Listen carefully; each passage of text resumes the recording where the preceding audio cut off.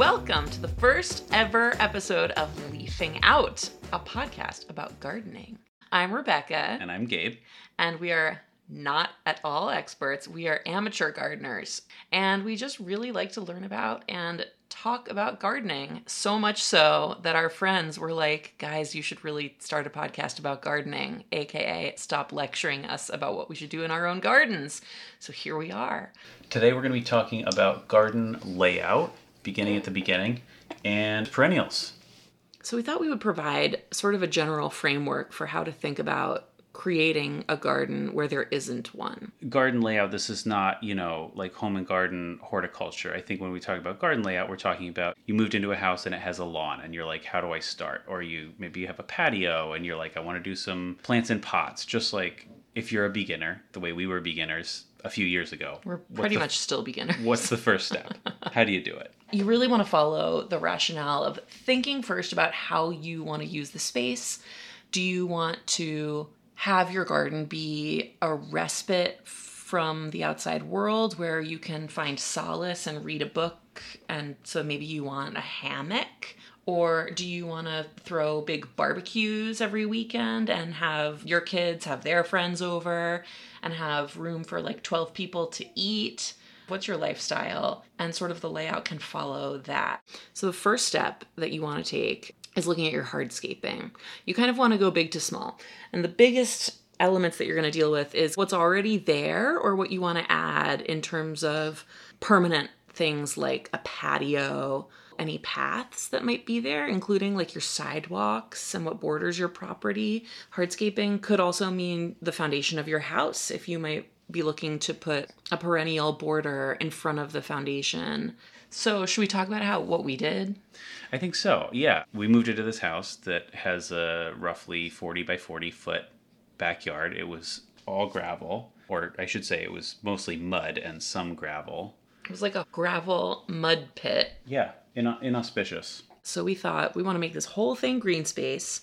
Let's pull out all the gravel and make a patio. And we wanted the feeling of sort of an oasis. Being in a city, we wanted like something that felt like really you walk into it and it's kind of this magical garden where you're enclosed in greenery. So what that led us to was a patio with a fire pit, border gardens around all of the fence so that you, in a few years when things are a little taller, you won't really see the fence. You'll just be surrounded by plants. A few vegetable beds because I wanted to grow vegetables. And then sort of we call it a lawn. It's not a traditional lawn, but it's like a flat green space where you can kind of, we can run around with the kids. But those were sort of like, I would say the big elements that we worked out. And then everything else was sort of like, okay, well, when we have that there, let's start a little bit at a time figuring out what plants go where. Right. So this is what we mean when you go big to small. Figure out your big stuff first, starting with what do I want to do in the space? How do I want to feel? And then you do all your hardscaping stuff.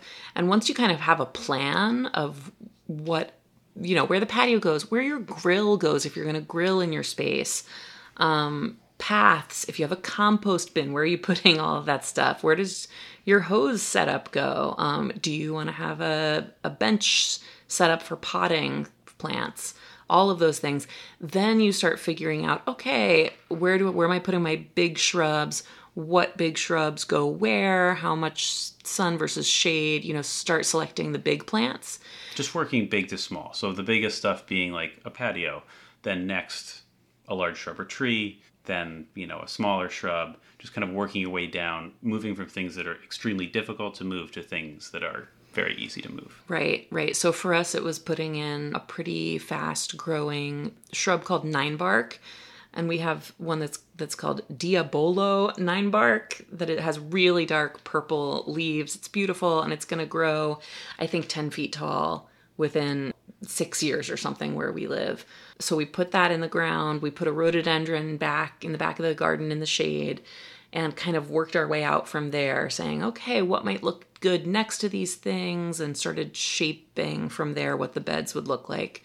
And once some of those were in, then we started looking at, okay, smaller perennials, what do we love? What do we want to plant where? What's part sun? What's full shade? How much moisture do we get and where?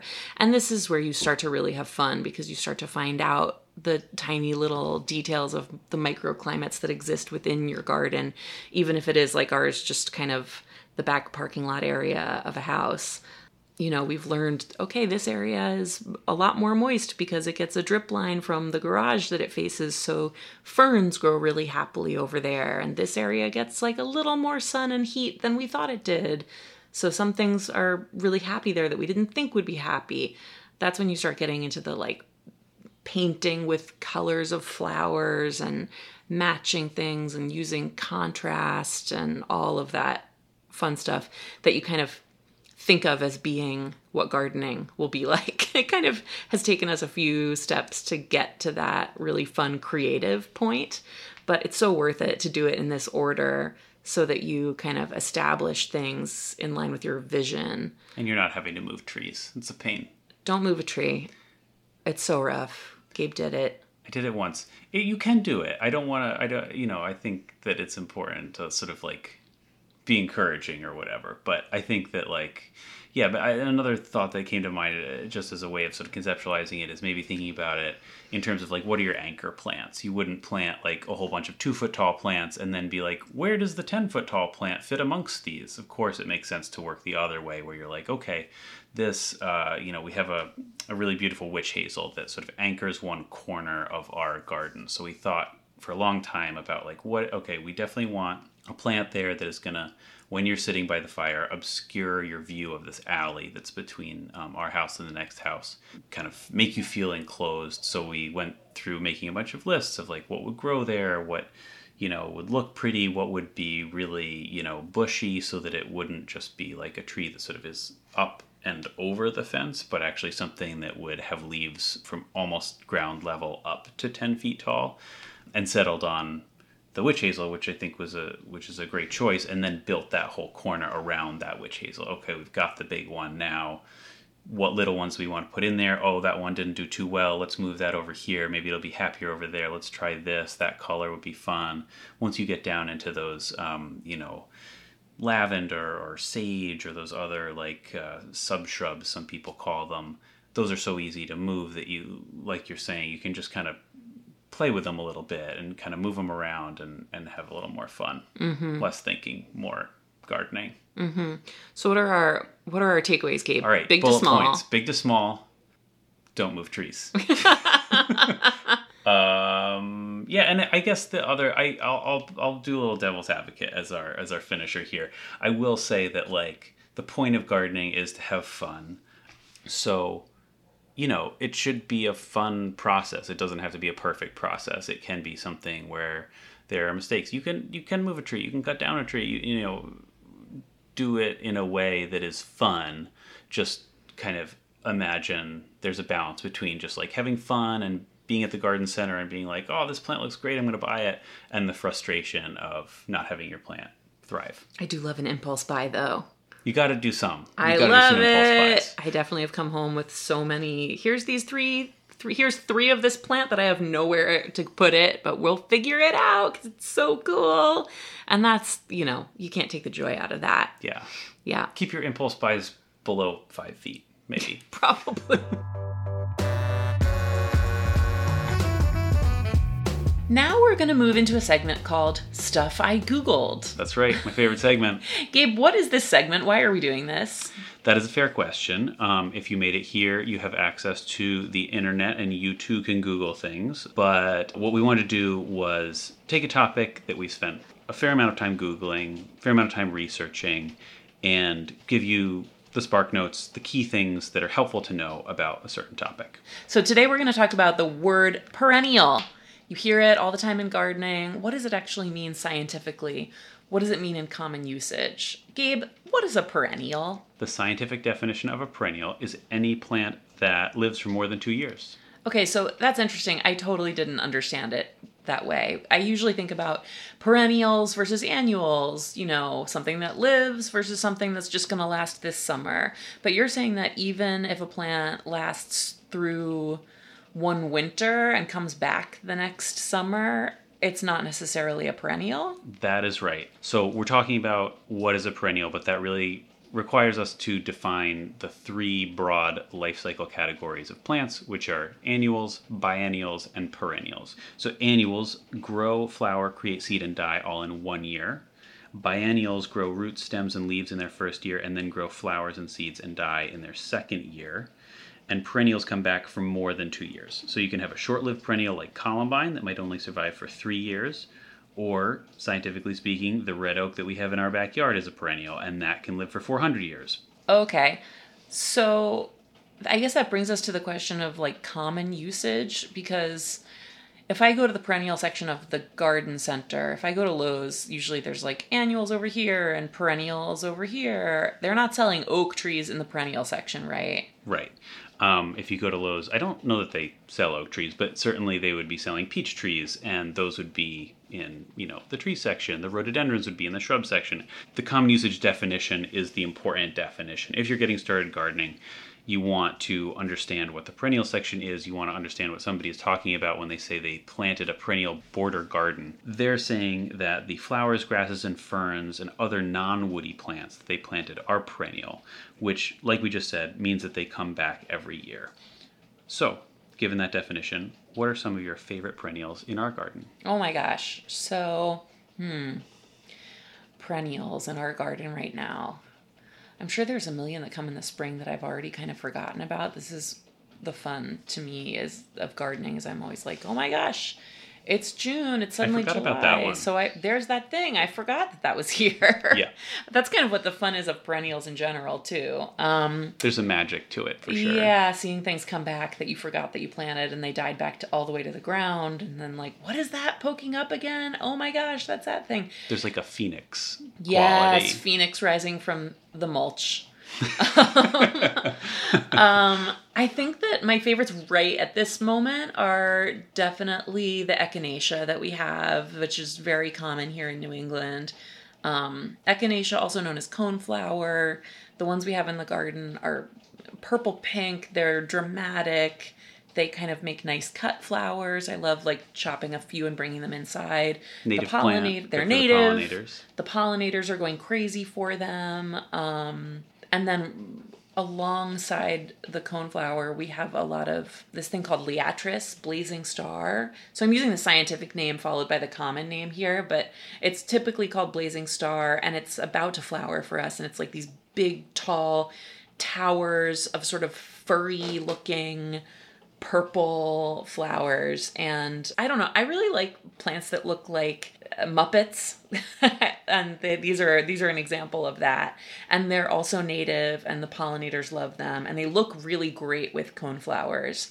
They're a nice contrast to each other, both in sort of like the growing habit and the color. They just look good next to each other. You can like kind of mix them all together and they look good. I'm also really loving this year our penstemon, which is commonly called beard tongue. We have penstemon growing that I think is a varietal called dark towers. The leaves and stalk of the plant are like a dark purple and dark green color, and they're really cool and kind of witchy looking. And then the flowers are sort of a lighter purple and white, and it's just dramatic and a little bit strange looking, which is something that I like. Not everyone goes for that, but we kind of have like a witchy woodland vibe going in our garden. So I'm really enjoying that. And maybe an opportunity for illustration. If you went out into our garden in January and you looked at our penstemon, what would you see? Nothing. Well, in January, you'd probably see some desiccated, remains of the foliage that died off once frost hit in fall, because we don't really do a lot of yard cleanup until well into spring. But it would look like there's a bunch of dead shit sitting there. There's nothing to see. And why don't we do much yard cleanup until well into spring? Well, Gabe, I'll tell you why. Because there might be some insects that might be making their home in some of that desiccated stuff. And also below the ground, sometimes the dead foliage and plant matter that's sitting on the ground is kind of providing protection and insulation for insects that are, I don't actually know if it's right to say that they're hibernating or they're completing a portion of their life cycle. They're like gestating sort of matter. As pupa or, whatever. They're living in the ground underneath. And so you want to give them that protection by just leaving your leaf matter and plant matter until the following spring. And I'll take you're talking about sort of ecological reason, garden ecosystem reason to leave it. I'll give a stylistic reason. I think Piet Olduf, the landscape designer, talks about leaving up your grasses and your other perennials to give the snow something to land on. I think is his phrase, which I always like. Yeah, there is something kind of weird and beautiful about seeing snowfall all over your dead remains of the garden. We have a friend who always is like, oh, I love it, New England in the winter, the fallow fields. Right, I always think of that when I'm looking out over our totally messy winter garden that we didn't clean up, because the other reason we don't clean it up is laziness. Laziness. I will say, though, that too kind of gives you this real sense of the cyclical nature of the garden. And when, if you went out and cleaned up all the leaves and did super pro fall cleanup, you just wind up with a blank nothing. To me, one of the things that I love so much about gardening is watching the uniqueness of every cycle unfold and to see all that plant matter that has died back. You know where the penstemon is, you know where the echinacea is, you know where the ferns are, because you see those totally dried out pieces of them. And to me, it's sort of this reminder of the amazing fact that there's a rhizome or a tuber under there that's holding all this life that's going to kind of spring, I guess, pun intended, to life. It's pretty cool. So I guess that's perennials. Did we sum it up? I think we did it. I think we did perennials. That's our episode. Thanks for coming. No one. It's so abrupt.